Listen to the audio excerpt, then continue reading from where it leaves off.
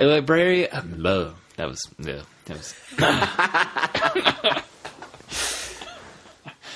me give that a fresh start. Give that another shot. Me. Prepare the instrument.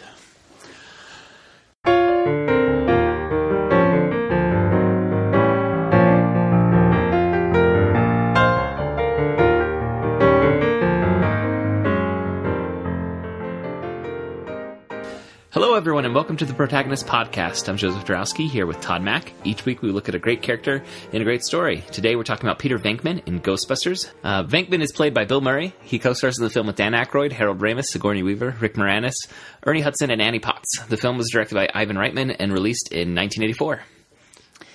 So, a little trivia on this film. Dan Aykroyd planned for John Belushi to have the Bill Murray role and for John Candy to have the Rick Moranis role, which really kind of cracks me up because it's hard to imagine anybody but Rick Moranis in that Rick Moranis role. Well, apparently, so Dan Aykroyd, this was his idea, and he co-wrote the script with Harold Ramis. And when they were working on that role and they had John Candy in mind, it was not a nerdy character. It was like a super slick businessman that was kind of swarmy. And once you hear that and John Candy, maybe you can picture that one a little more. Like you can picture the same lines being said and delivered. I'm thinking specifically of the party scene. Yeah.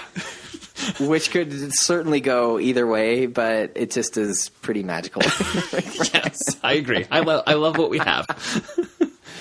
Yeah, it's pretty fantastic. This film has a 97% rating on Rotten Tomatoes, as well it should, I think. Yeah, it's. I understand it not being quite 100%. I understand some of the, maybe someone not being as entranced by Bill Murray's brilliant performance as others are. But I think it's pretty darn good. So I'm happy to see it in the upper 90s. Yeah, I felt like it held up really well over time. When I watched it last night, I thought, man, this is really... It just holds up well. Yeah. I mean, some of the effects, obviously, not unexpectedly, feel dated, but other of the effects I was still really impressed with. I thought the ghosts were, overall, really good. Yes, the ghosts, definitely. Some of the proton packs, like the animation on those, that maybe could have been updated. But, like, Slimer and the ghost librarian, which we'll get to, they were pretty good. Good work by the special effects team. What happens when she opens the fridge? That feels a little dated. That's true. Let's be honest. But not the eggs cooking on the counter. That still is a little odd. Yes. A touch unsettling. Whew. Yeah, we're already getting ahead of ourselves. So how did you come to this work? I don't know. we had a VHS copy. Well, not a copy just of Ghostbusters. Let's say we had a VHS that had several other films that had been put onto that VHS for my family in some means. I don't want to get into the details. Wow. It wasn't recorded off the TV, let's just say that. Oh, okay. Interesting. Do you recall any of the other films that were tagged on with it? Because there were some interesting collections we had. Yeah, so I will just say I had an uncle that worked for Delta Airlines. No, just periodically we would get a box that had VHSs that were recorded on the EP setting. So, like, the longest... he could get 3 films on there for us, and he was sending us copies of films that he had in his own collection, I believe. Wow. But, so, yeah, sometimes you would have... like Butch Cassidy and the Sundance Kid and the Karate Kid and, some other random film all on the same one. And you had to fast forward through Butch Cassidy to get to the Karate Kid. Wow. I do not remember what was on the Ghostbusters one. I wish I had your uncle. I mean, I love my uncles. If any of you are listening, I love you all. But, yeah, all of our shows were taped off of TV. So we had all the great commercials. Do you ever get nostalgic just for the commercials? Yes, absolutely. When I watch original series Star Trek, I can't help but imagine the old commercials that we had, because we recorded a marathon of the original series Star Trek onto 4 different VHS tapes. And watching those episodes, I want the Peppermint Patty commercials from the 1980s to appear, or the Double Mint Gum with the twins. Oh, the Double Mint! Yes. 8 different groups of twins appear in the commercial. There are films like Rocky III or Chariots of Fire that if I see just a DVD version of that, I miss the commercials. Like, I think, no, there's supposed to be a commercial break right there. But there's not. They just go all the way through. There's no respect for the nostalgia of my childhood. One thing, the internet has wrought a lot of problems in the world, but one thing that it's done that's really, really awesome is it's become a repository for 1980s commercials. If you just jump down the YouTube rabbit hole. Oh, bless their hearts. I'm going to have to slide some a video into our show notes. For anybody feeling nostalgic for the 80s after watching or listening to us talk about Ghostbusters. All right, Todd, so how did you come to Ghostbusters? Well, we never owned Ghostbusters. Ghostbusters was right on the edge for what I was allowed to watch as a child. I remember distinctly my mom, I can't remember, having me leave the room or fast forwarding. There are a few lines of dialogue that I can understand a parent. A couple of parts. Yeah.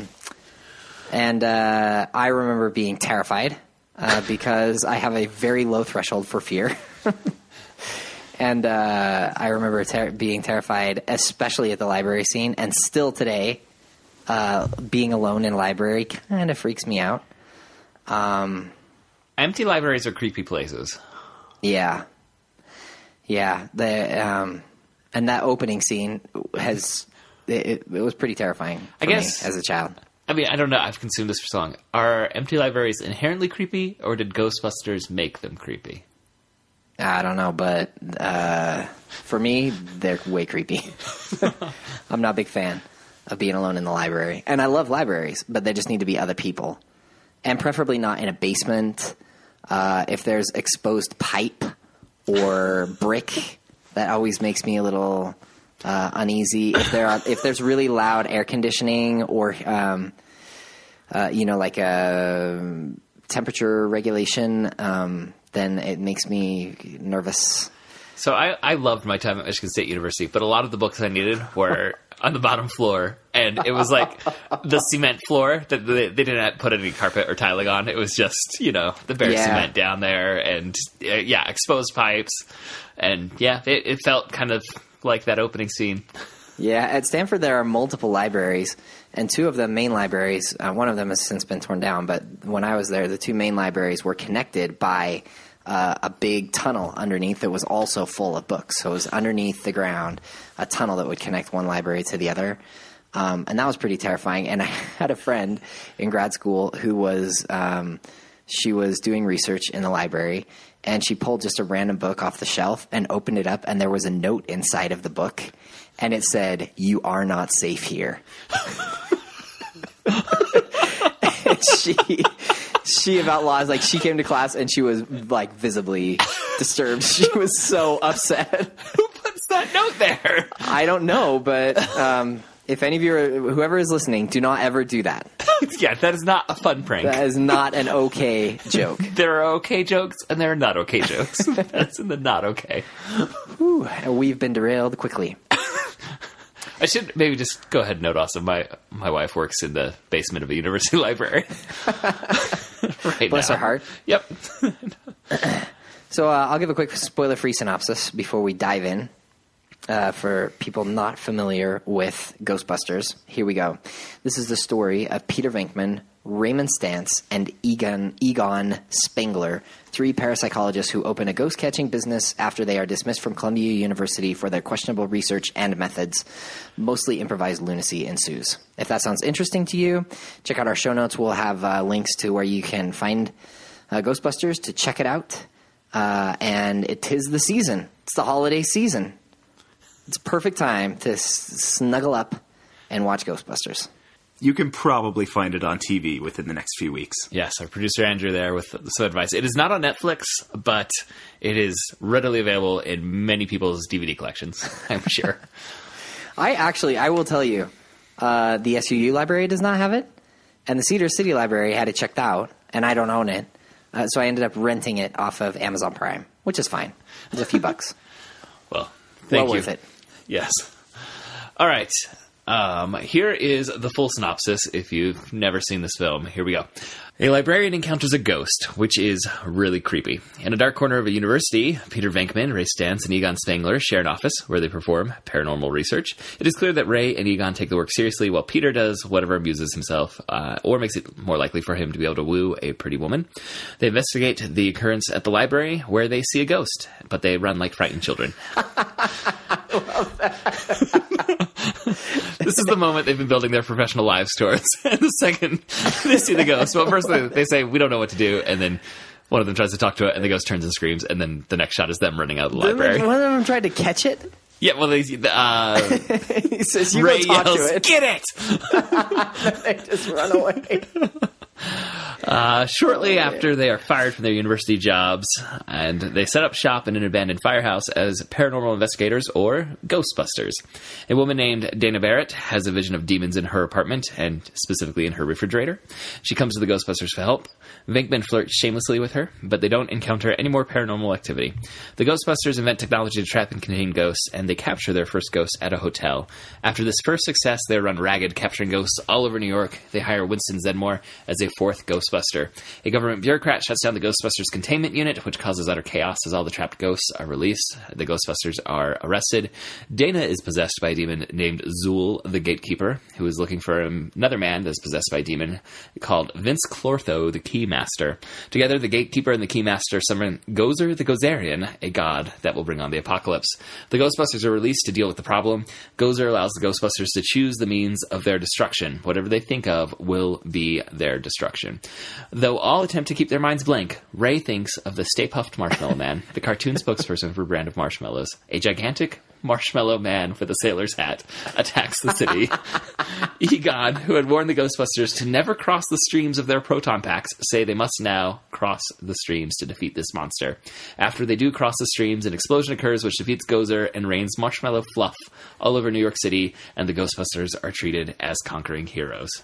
The end. It's pretty straightforward. I have to say, after writing the summary for Blink, the 40-minute episode of Doctor Who, writing the summary of this almost 2-hour film was remarkably easy. It's got a pretty straight through line. I guess one reason for that is so much of what makes this film a classic and works so well is just the performances, which, as you noted, have a heavy amount of improv, which means in the script, they kind of set the scene, but they let the actors do a lot of goofing off during the scene, and then they go set up the next scene, and they just kind of move forward in a progression. I saw a YouTube video today of the best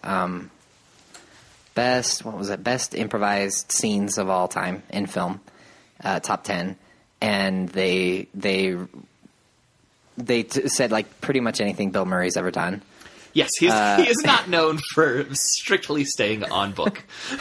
But apparently this film especially was just heavily, heavily improvised throughout. And it feels like it. You see some of the lines that he gives, and he has a way of making a line funnier by understating it.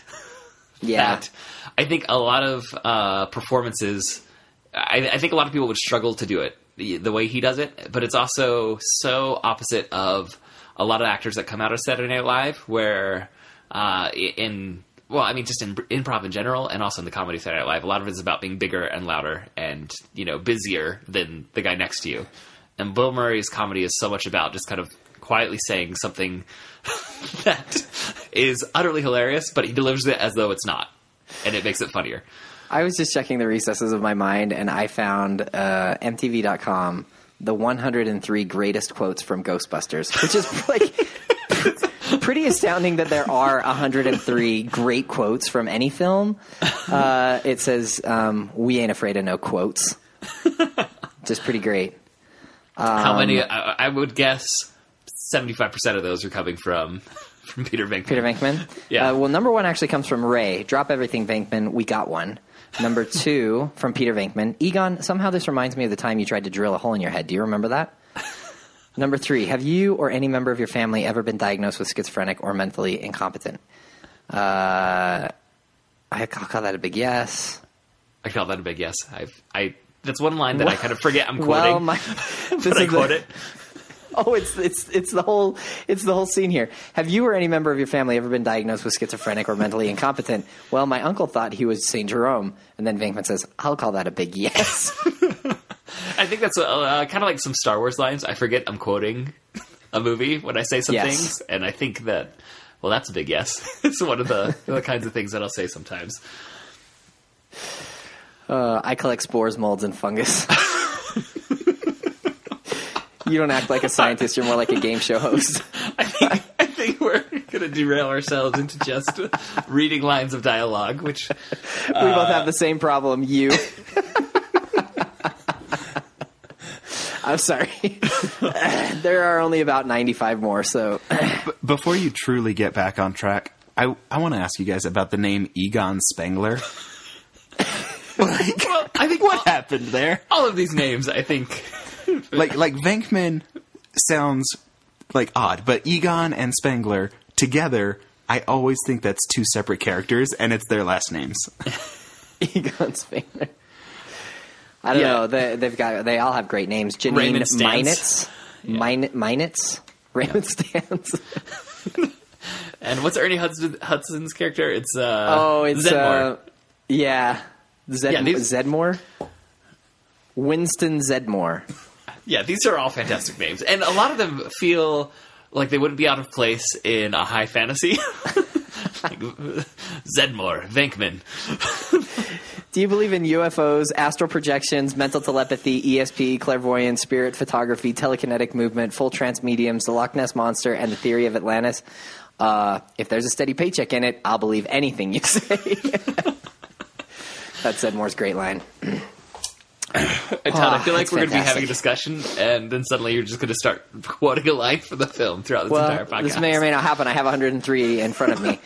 I have a question for you, a serious question. Well, I don't know that there will be very many serious questions tonight.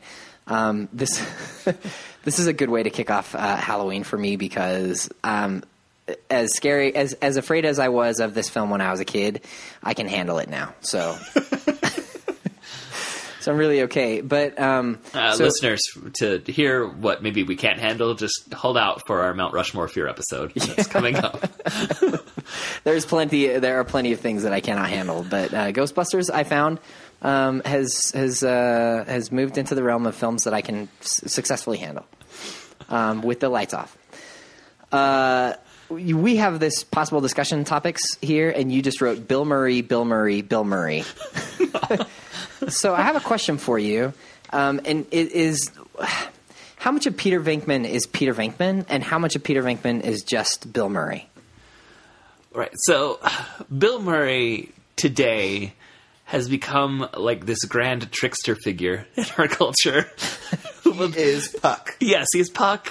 He'll just appear at a party for no reason that he wasn't invited to. The photos will arrive on the internet. Everyone will talk about it, and then he's gone for 3 weeks. And then he's bowling with a youth league in Pennsylvania. He's randomly helping people move on the streets of New York. Yeah. Wow. And he's famous, too, for... It is impossible for Hollywood to get him to be in a film because he has no agent. You just have to run into him and ask him if he'll do it. Like, give him the script and say, will you do this? And he'll say yes or no. There's numerous articles I've read about how difficult it is to get a hold of him. And sometimes he's in something where you're like, what is Bill Murray doing in this? Like, famously, he gave an interview where he talked about doing the voice of Garfield in the Garfield animated movies. Uh-huh. Where someone was like, this doesn't seem like your usual kind of role. He's like, yeah, they told me the Coen brothers were doing the script, and I thought I've always wanted to work with the Coen brothers. Turns out it wasn't Ethan and Joel. But I'd already agreed to do it. Oh, man. And, there's some legendary stories of him on Groundhog's Day where, like, he was ordered to get an assistant, and so he hired a woman who was deaf and blind as his personal assistant and had her with him at all times and told everyone to go through her to get to him. Oh, gosh. I just... anyway, but getting back to my question. Yes. I mean, like you said, so much of the script is improvised, so it's hard to say like how much was written down for these characters. Again, Dan Aykroyd was planning on John Belushi to have that role, and John Belushi died before the movie was even in pre-production, so they were obviously, I mean, they were going in a different direction when they had Bill Murray take the role. But I guess there is something to his character that has an actual arc throughout the story that none of the other characters really have. So I want to say there's something more than just Bill Murray being Bill Murray going on there. Because that opening scene when we first meet him, he is doing like the most unethical, slimy, worst nightmares of faculty and student relationships. Like anything bad that you can imagine an authority figure doing to abuse their role. He's doing it, but we somehow find it charming and kind of chuckle. I had completely forgotten about this scene. Yeah. So what's happening is he's apparently testing volunteer students. Well, he's paying them $5. $5. Pays students $5. A young man and a young woman to come in. I just gotta say there are layers of unethical behavior going on. So we're gonna have to separate everything. Let's start with he's using electric shock as something that would be frowned upon. So he's testing. Would we say testing telepathy? Yes. So he's holding a card and thinking of what he sees on the card. They can't see it, and if they are able to tell him the shape that he's looking at, he does not shock them. If they fail, he does shock them. So every time the kid does it, he gets it wrong, and the kid gets the young man gets a shock. And then he looks at the young woman and does this kind of like very kind, kind of suave take on this, and then he'll say, "Oh, and what do you think that here? Take a deep breath and concentrate." And then she'll say, some shape, it's a star or something, and then he'll look at the back of the card, and it's wrong. But instead of turning the card over so that she can see it, he just says, 5 out of 5. You're unbelievable. You really have a kiss. And he acts like he's looking around to see her point of view and saying, can you see this? Is there a reflection around here? And then the young man gets really mad. And there's one moment where the young man gets shocked, and his gum falls out of his mouth as he's shaking, and then he slowly picks it up and puts it back in his mouth. I don't know who that cameo actor is, but he did a good job with being a frazzled young man. And he's so mad, and then he storms out, and he says, "You can keep your $5." And he says, I will. Well, yeah, because when he gets upset about being shocked, Bill Murray yells "We're paying you, aren't we?" Yeah. So I guess the layers of what's going wrong, as far as a professional researcher, we have the use of electroshock, which would be frowned upon. We have him fudging his results and creating false data sets. And then we have him doing all of this for the purpose of flirting with the beautiful co-ed. Wait, you say false data sets as if you expect he was actually recording these results. Yeah, that's true.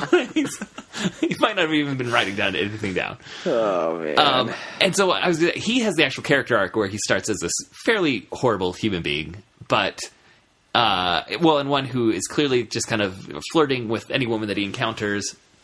And it reminded me somewhat of the Asterios Polyp storyline where the story opens with him kind of as a lost soul who can't form a relationship, and by the end of the story, through all the events that happened, he has found someone and has kind of become more of a whole human being through making a healthy relationship with someone else. And I think of all of the Ghostbusters, Venkman is the only one who kind of changes from beginning to end. He doesn't care about his work. He's skeptical of the paranormal aspects of it, and he certainly isn't a good scientist. And he doesn't seem to be a good man, that could have a real relationship with a woman. And by the end, he's kind of sacrificing himself to try and take care of the woman who's been possessed by a demon. And we're given the impression, though Ghostbusters 2 doesn't hold this up, we're given the impression that he's ready now to enter into this full relationship by the end of the story. I don't even know if I've seen Ghostbusters 2. I remember there was a lot of pink goo in New York sewers and a weird morphing painting. It's been... Oh, and the Statue of Liberty walks. Oh, wow. Yeah, that's all I remember. Those are some flashes. I think I've seen it once in my life, and I was probably 13 or 14. Wow. Yeah, I agree. It's interesting to trace his arc and to kind of think about when are the moments that in which he changes. So he's a total creep at the beginning, and then they all get fired, and he's still just kind of schmoozing his way through everything. But by this time he has actually seen a ghost. Yes, but much less than the others is he taking anything seriously. Which you would think if that were your line of work, and let's put line of work in big scare quotes. I did love after they get fired from the university, I think it's Ray who's like, guys, you don't understand. I've worked in the private sector before. They expect results.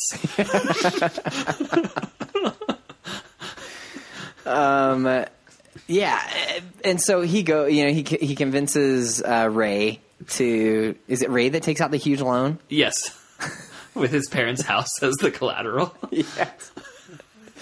Everybody has a third mortgage on their house these days. And Egon's like in the back spouting off the math. He's like, within the first 2 years, it'd be $90,000 in interest alone.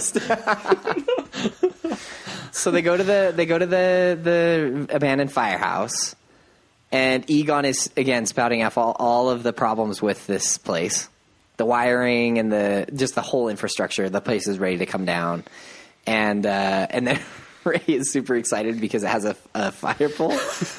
And he's wondering if the fire pole works.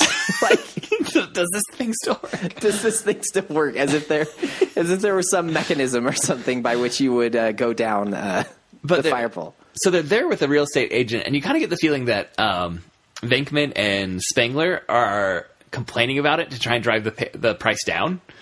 And then Ray comes down the fire pole. He's like, "We're buying it. We're going to take the thing at the current asking price." Right.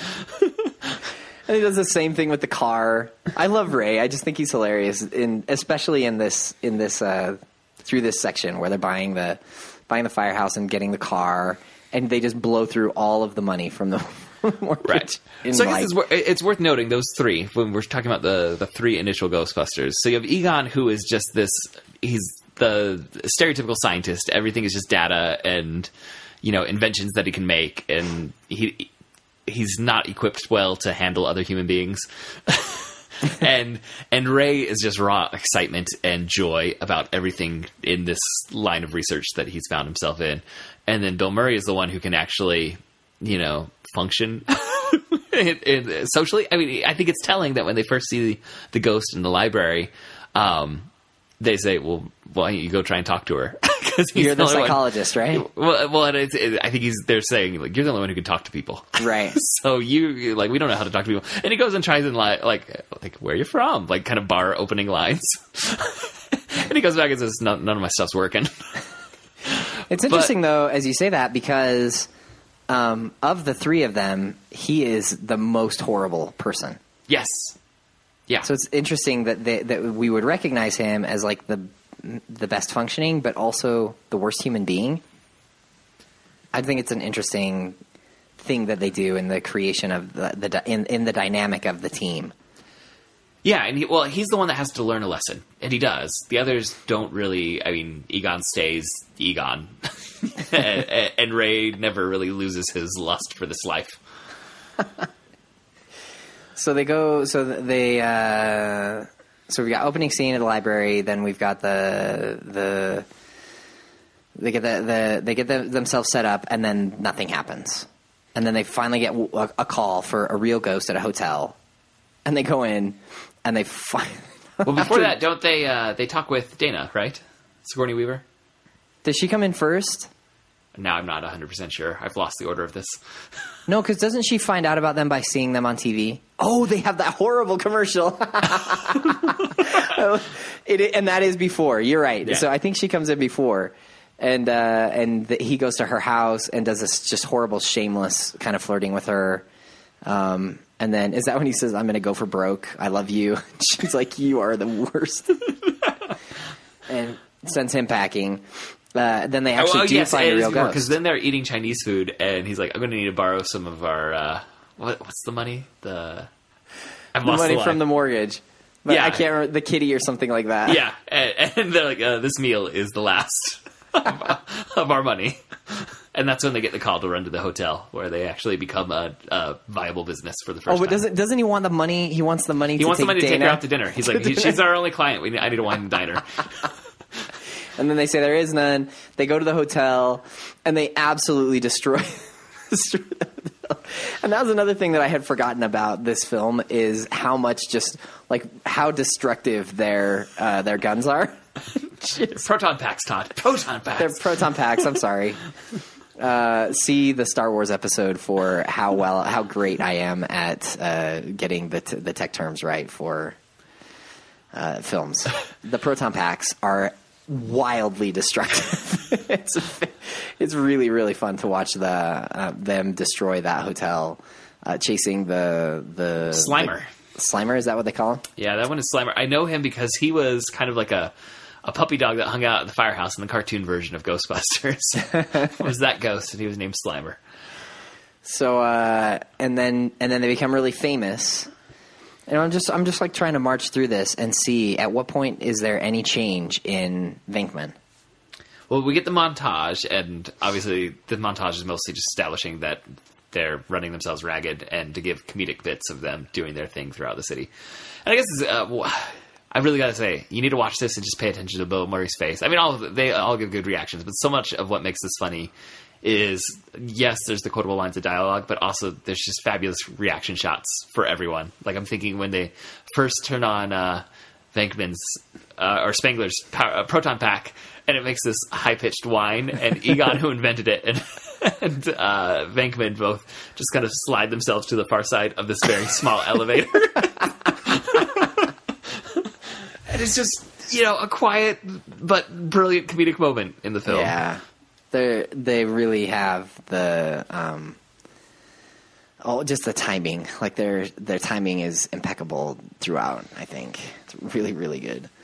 But so yeah, right. So we have a montage where they catch a bunch of ghosts, so they become super duper famous. They're on the news, they're on Larry King, a very young Larry King, by the way.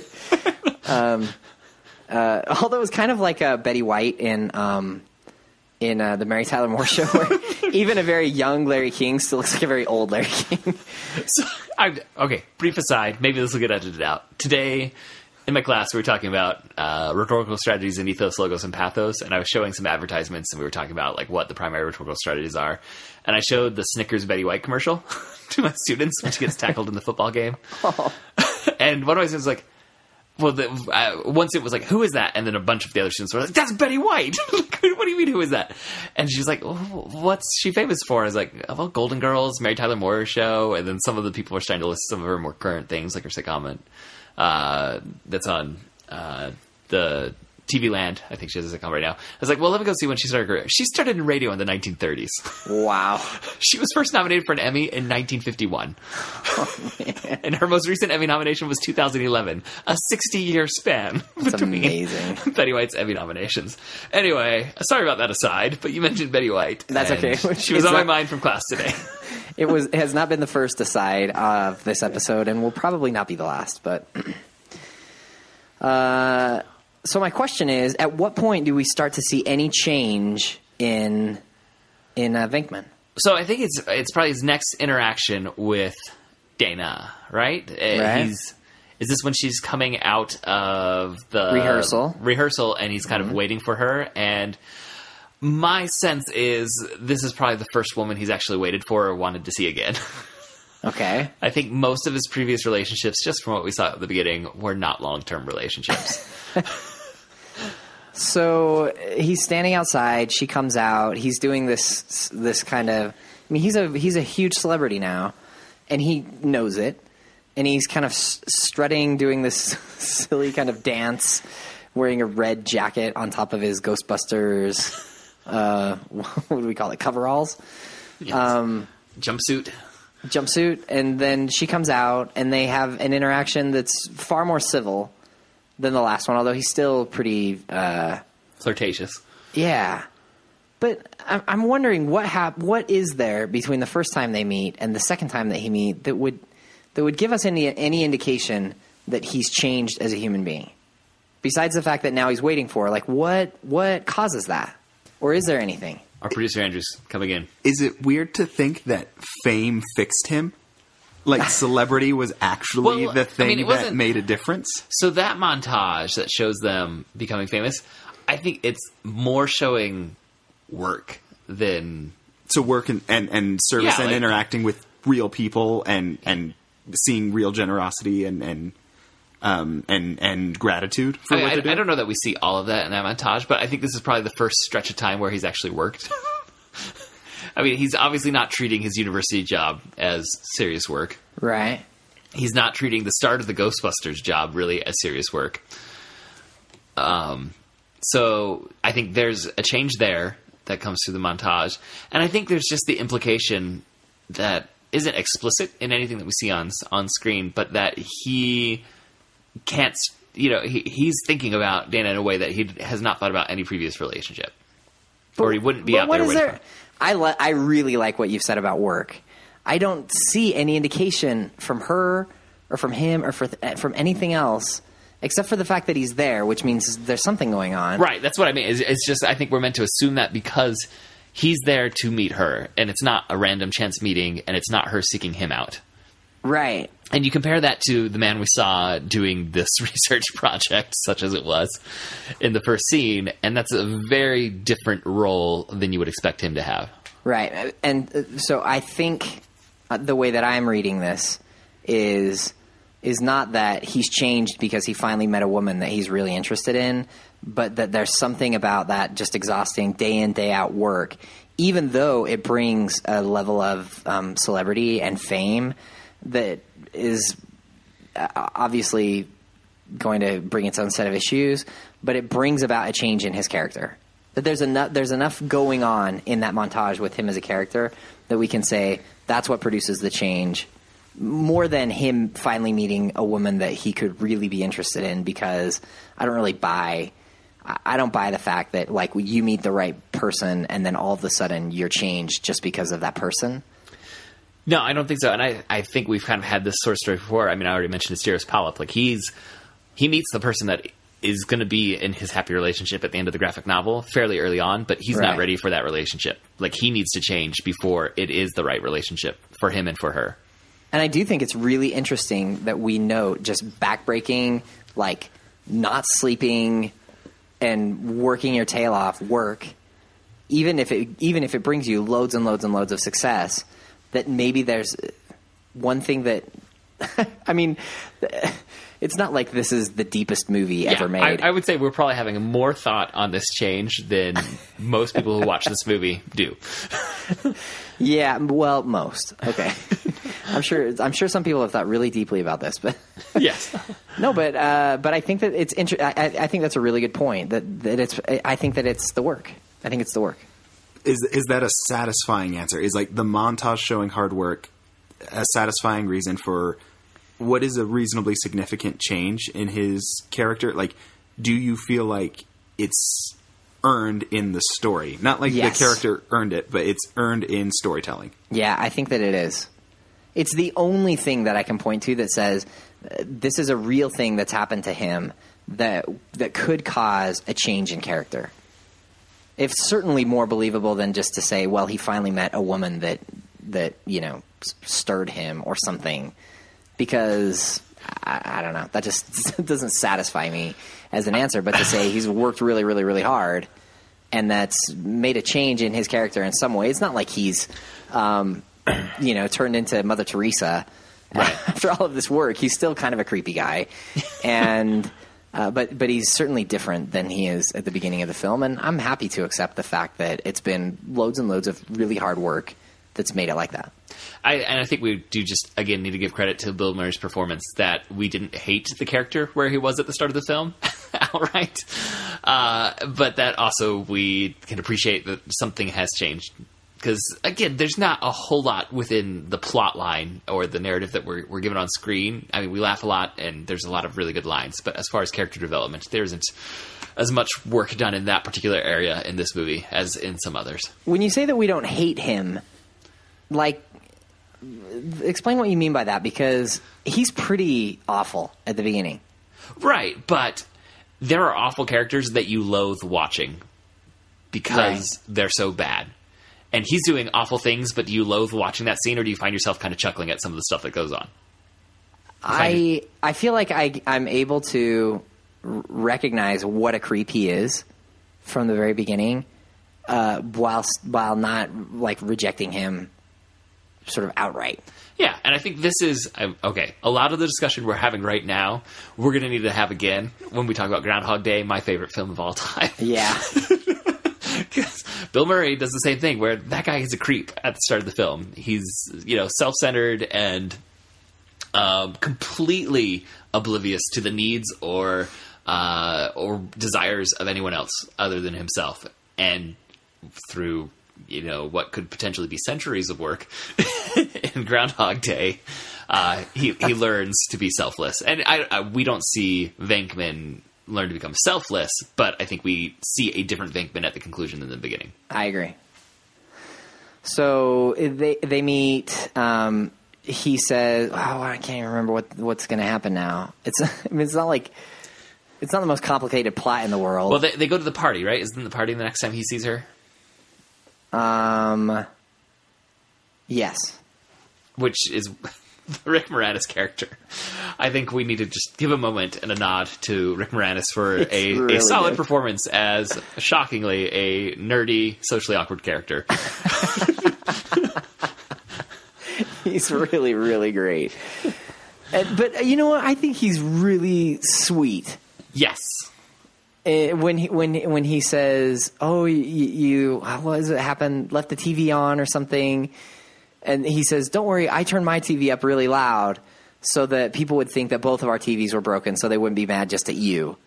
And I think, oh, man, you're a really good guy. And she just, brushes him off because he's, I don't know, not her type, let's say. All right, when you said that this is a movie you can handle now, but it was kind of borderline when you were a kid. Yeah. I have to say, for me, when I was a kid, I think the scariest moment wasn't any of the monsters. It was the indifference that New Yorkers had towards his character screaming and falling down when there's a demon dog chasing him. Really? Yes. I remember, every time there was that scene, because so at the party, a demon dog gets out, this claymation and sometimes awkwardly matted demon dog runs through the party and chases the Rick Moranis character down. But he runs through the streets of New York City, and there's a scene where he runs up to a restaurant, and he's pounding on the glass in the restaurant, yelling for help, and then he kind of slides down, and everyone in the restaurant looks, and they goes back to their meals. And to me, as a child, I was like, why is no one helping this man? That level of disregard, I guess, which I probably wasn't processing it that way, was more troubling to me than the claymation demon dog. You were a deep kid. Maybe it was just because the claymation was claymation. I was just scared of ghosts. Yeah, but I think it's true and really interesting. It's interesting. Next week I'm going to be in New York City, and I'm going to take notes on how New Yorkers really are, because it seems like we have kind of two visions of New York, right? There's the New Yorkers that are really tough, and they're the people that wouldn't turn the other way to help a guy being chased by a demon dog through the streets. But then you get the 9/11 version of New Yorkers who are totally selfless and band together, and they band together and do amazing things. Which is also after 9/11, the Spider-Man movie is more of that version of New York. They added scenes to make that version of New Yorkers what you saw in the Spider-Man movies. It's the same. It's the same feeling that we get from Boston. People from Boston are tough and they're individualistic, but after the bombings at the Boston Marathon. We get this different version of Boston where it's don't mess with Boston. It's the Boston Strong. Yeah, Boston Strong. And I think it's really interesting. With New York, there's both the 9/11 kind of hallmark that changed the identity of, that city as much more so than all the changes that marked for the rest of the world and our society moving on. But there's also, the New York in 1970s and 80s films is very much a different New York City than you get post-Disney cleanup of Central Park and Times Square. There was a concerted business and political effort to change what New York was in the 90s. Is Taxi Driver, is that New York City? Yes. Okay. Yeah, it's just it's a darker, it's like Gotham. Yeah, absolutely. And again, I mean, this is in the 80s, and I think that shift towards, again, I mean, it was called the Disneyification of Times Square and of Central Park, when they worked really hard to clean up both like the literal truth of what it was, but also the reputation of New York City. And I'm pretty sure that was all in the 90s that happened. Yeah, interesting. But it's interesting that as a kid that you would pick up on that. I just wanted someone to help the nerdy guy, I guess. Maybe there's some identification going on there. At this point, it wasn't like, just go out on a date with him. He really needs it. It's just, don't let the demon dog eat the nerdy guy. Well, he doesn't get eaten though, does he? Well, no, he just gets scene though. possessed. He drifts down, and we don't see what happens. So it's, I mean, the next time we see him, he's just possessed and is now the keymaster. Oh, I'll tell you the other creepy scene for me is when she's sitting in the chair and the arms come out of the chair. Oh yeah, that one I do. That's disturbing. You can't tell me that that's less disturbing than the guy running through the streets. Don't tell me what's disturbing. But yeah, you're right.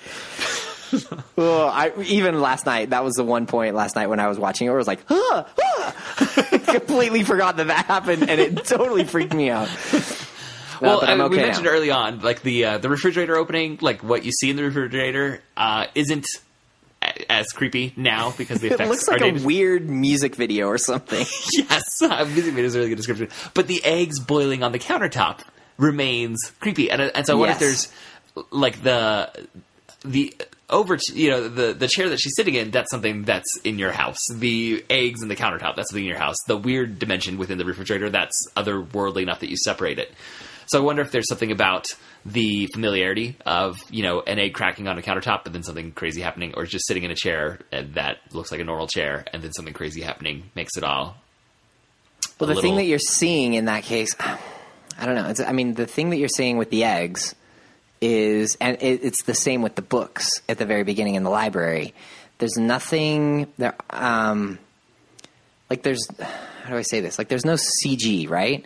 Yeah. There's no CGI. This is all. And same with the arms coming out of the sofa, I'm sure. And the arms coming out of the sofa are the same thing. Although there is something really kind of otherworldly about that. The books, it's just books, but they're floating across the aisle. No behind, human can stack books like that.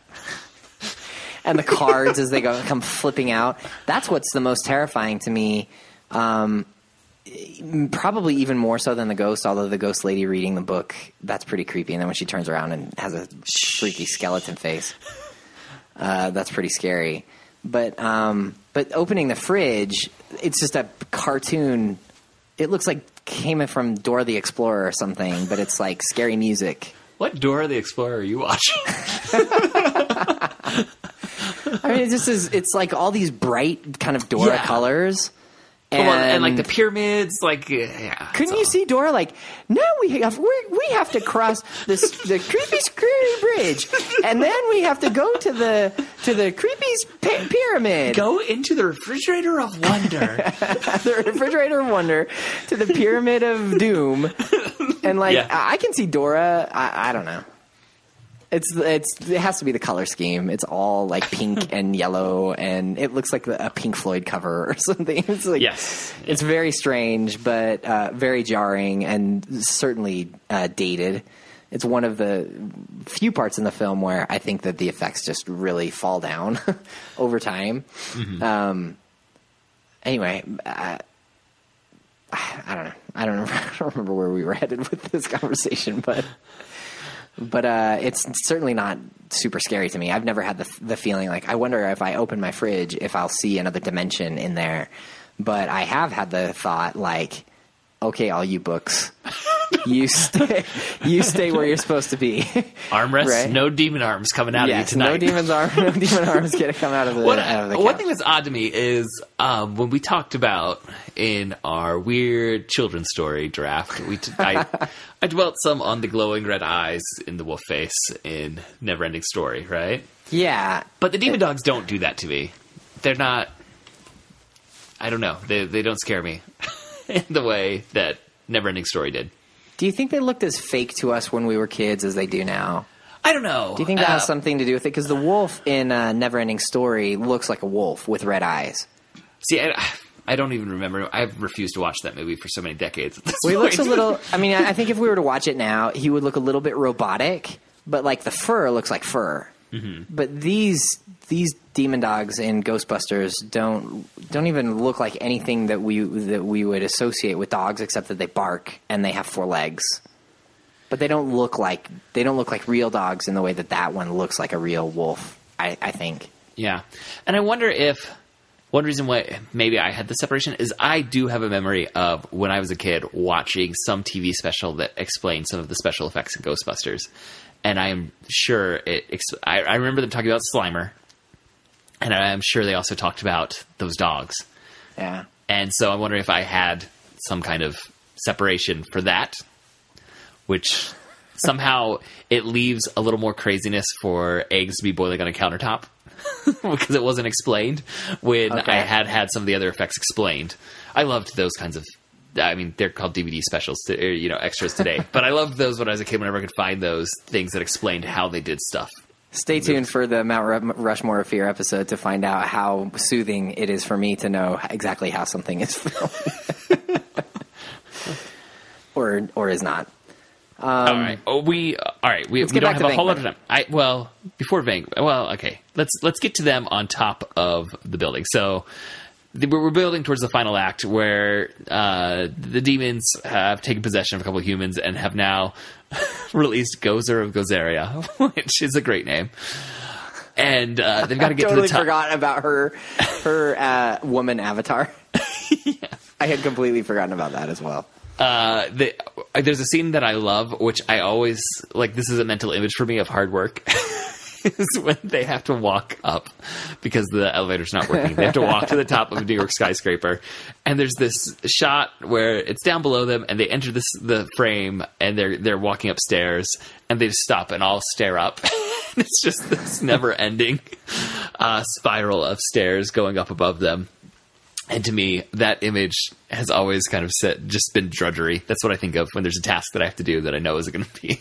You think of looking up the stairs? Yes. Can I skip back to just before that? I think that for me, the biggest moment of change for him, or when I realize how much he has changed, is when he shows up at her house and she's possessed.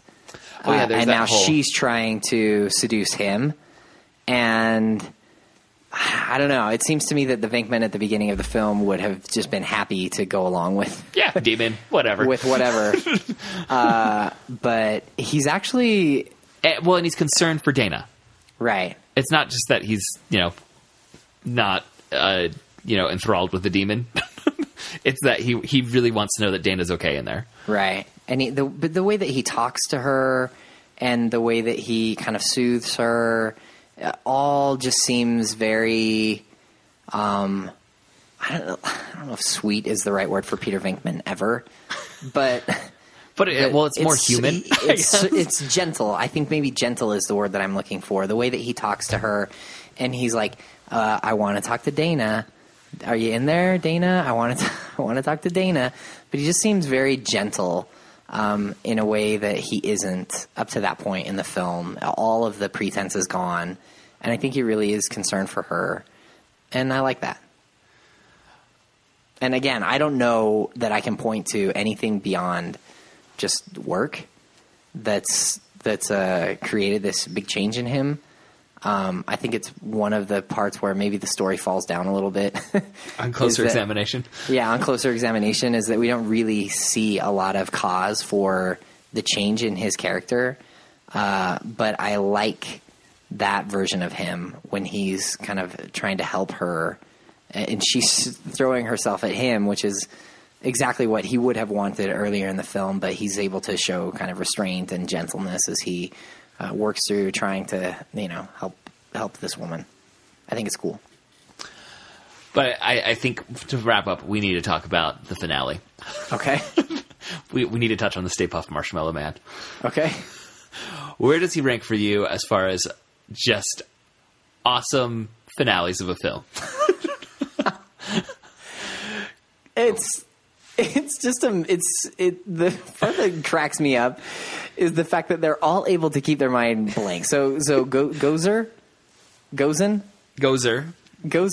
says, "I will take the form of whatever you are most afraid of to destroy you," and all of them are able to keep their minds blank except for Ray. And then all of a sudden, you have chosen. You have chosen, and they're like, "What?" And he said, "I couldn't help it. I just tried to think of something," and so he thought of the Stay Puft Marshmallow Man, and the Marshmallow Man comes sort of stomping through the streets of New York City like a Macy's Thanksgiving Day parade balloon or something. So I was just thinking, so I found some stories that said like the initial idea for this, before it became the Ghostbusters that we have, like when they were still thinking maybe they'd have John Belushi and everything, there was going to be dimension hopping and time travel and all sorts of things, and they were going to be kind of like a paranormal SWAT team. And it was when he was talking with Harold Ramis that budget became a concern, and so they really pared back a lot of things. At what point in the budget discussions do they say, we're going to need a giant Stay Puft Marshmallow? And everyone says, okay, we can do that. Let's go for it. That's doable. It's so absurd and wonderful that this is a real threat that they're dealing with at the end of this film. That is this giant cartoon character, which is simultaneously cuddly but creepy. Like the face of the Stay Puft Marshmallow Man at that size, with the eyes rolling and everything. A little creepy. Well, and then it gets angry, and it's even creepier. But also, that means that whatever props and suit they used to film it couldn't be reused because it burned. Yes, they lit it on fire. I just love the absurdity of the Stay Puft Marshmallow Man being the final set piece of a big budget blockbuster film. Yeah. I think our current version of that, like the closest thing we have where studios today are so, like, they're so concerned about, profit margins and, test audiences and all these other things. I think the closest thing we have to that is a talking tree and raccoon being centerpieces in another big budget blockbuster. Yeah, but that doesn't even feel close. Yeah, but because Sue's now playing it so safe with blockbuster films, like because they're investing literally millions and millions of dollars, they expect that it has to have millions of dollars of return. I don't know that we could have something as just out there as a Marshmallow Man as the final threat set piece for a film. It's a really interesting mixture of fear. And I don't know how many adults in the 80s were legitimately scared by anything in Ghostbusters. Yeah. But it leans toward, there are moments that try to get you. Like the jump. demon arms coming out of an armrest. Yeah. But also comedy. Mm-hmm. Like real live, legitimate comedy that stands the test of time. Like, still holds up. Like, absolutely. It's not a timely reference that gets dated. If someone asks if you're a god, you say yes. You say yes.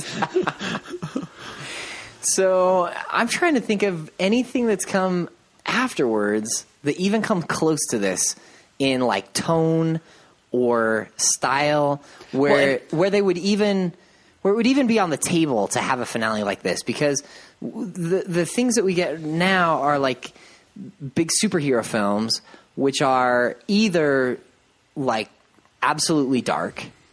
I mean, the Marshmallow Man is not going to show up in The Dark Knight Rises. But maybe it should have. Like The Dark Knight Rises. Or like you get some really funny ones that are like really silly, like Guardians of the Galaxy, but the stakes for that have to remain really high. And I don't see them pulling the Marshmallow Man out, or something similar. So yeah, in that finale. Yeah, well, I mean, the Marshmallow Man to me just screams of whimsy, and the Guardians of the Galaxy finale has silliness, like with the dance-off distraction, but that is this human actor just being silly and goofing off for the audience, for the camera. Whereas the Marshmallow Man is like massive budget invested in this whimsical giant marshmallow creature destroying the streets of New York City and climbing the building. It's like the King Kong move. Yeah, just like it seems like maybe what makes this film so great is how really unique it is. I just can't think of any other film like this except for this. And maybe there are, and I just don't. I mean, and again, know it. I'm certainly not a connoisseur of comedy by any means. I mean, they did the sequel, which, I mean, you said you've never seen it, and I have a vague memory of seeing it once when I was a child. And so I don't think they caught the lightning in a bottle again the second time. That worked so well in this, even though they probably had a lot of the same behind-the-scenes cast and crew for the sequel, and obviously they had, the same cast, I guess. But I would love for our listeners to write in and let us know, like, what I'm missing, because I'm sure there's probably somebody, like, banging their head on a steering wheel right now saying, you're not thinking about this thing, but I really just can't think of something that handles,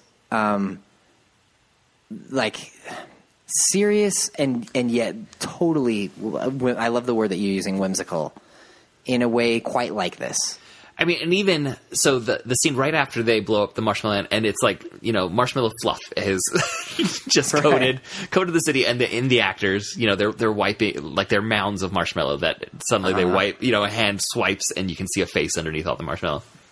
Right. But there's, it cuts from that scene, which is just absurd but action oriented, and they've saved the city, and so there's the relief, and Ray says something like, "Well, it smells like barbecued dog," and they'd seen Dana get transformed into a dog, the mutant dog thing that we've been talking about, the demon dog, and all of a sudden he's like, "Oh, I'm sorry, I wasn't thinking that, your girlfriend's probably dead," which they find her alive shortly thereafter, but they give you a moment of, they won, but they didn't really win. I love that they all think of her as his girlfriend.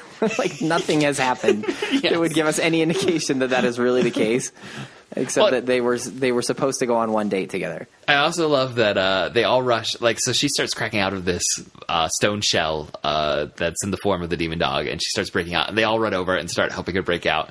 And then all of a sudden you hear in the background Rick Moranis, "Hey! Hey!" Like, no one thought of him at all. Oh, I feel so bad for him. I just think he's such a sweet guy. I wish he could find somebody. Somebody to love. I want to say in the second one he's dating their secretary. But shouldn't she be with Egon? I don't know. I can't remember. Maybe I'm wrong on the second one. Don't go beyond that. She's like shamelessly flirting with him, and you're right. He's doing the classic stereotypical scientist. Yeah, I'm interested in molds and spores and fungus. So I don't know. Yeah, I mean, I think that I've said all that I have to say about characters in this. I think that the performances are really magical. Bill Murray is one of a kind. And the way, not only the lines, like the things that he says, but the way that he delivers them it's just spot on from start to finish.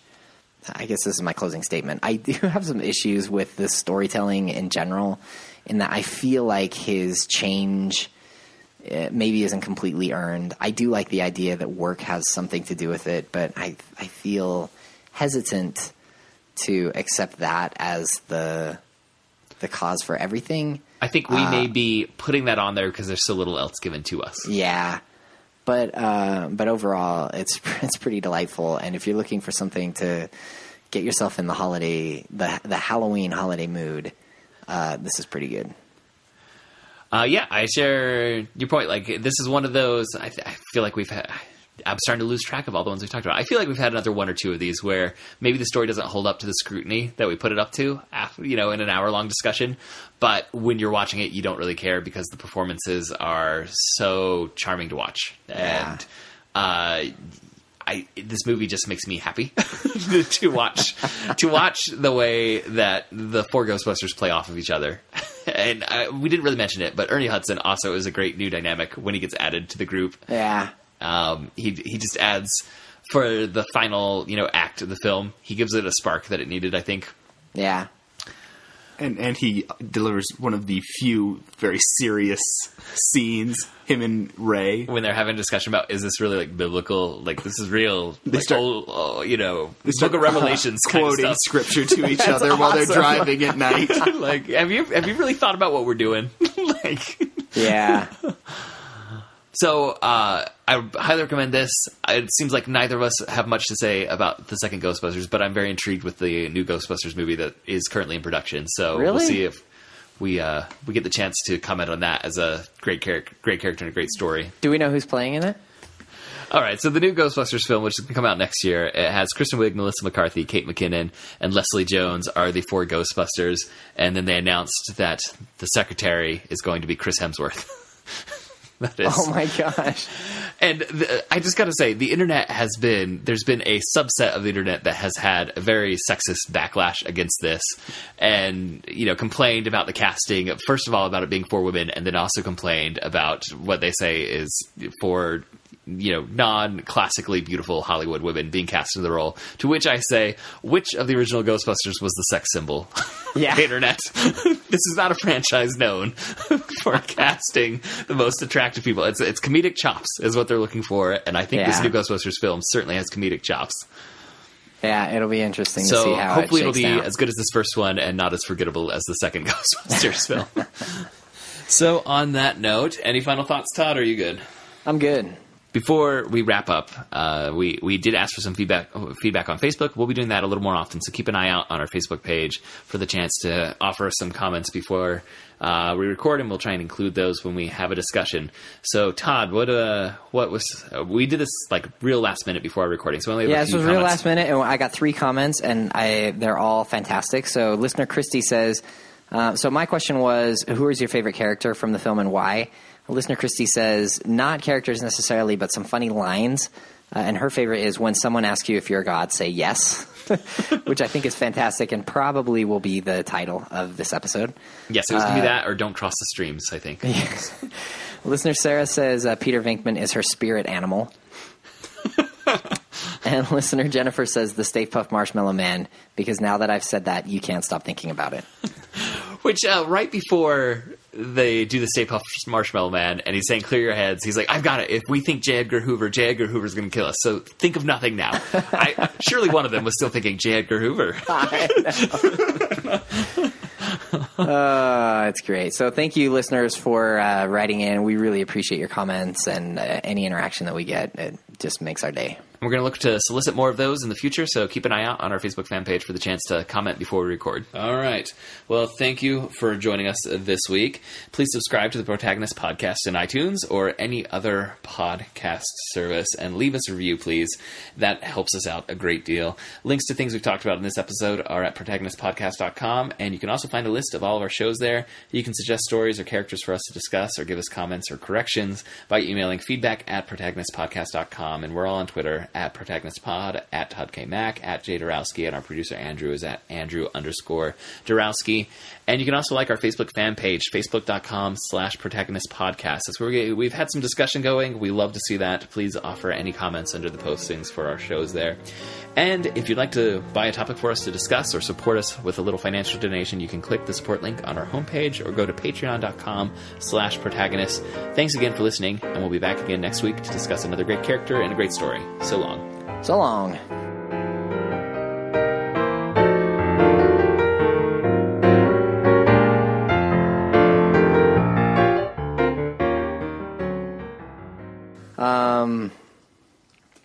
Sorry, I was just checking the recess of my mind for something.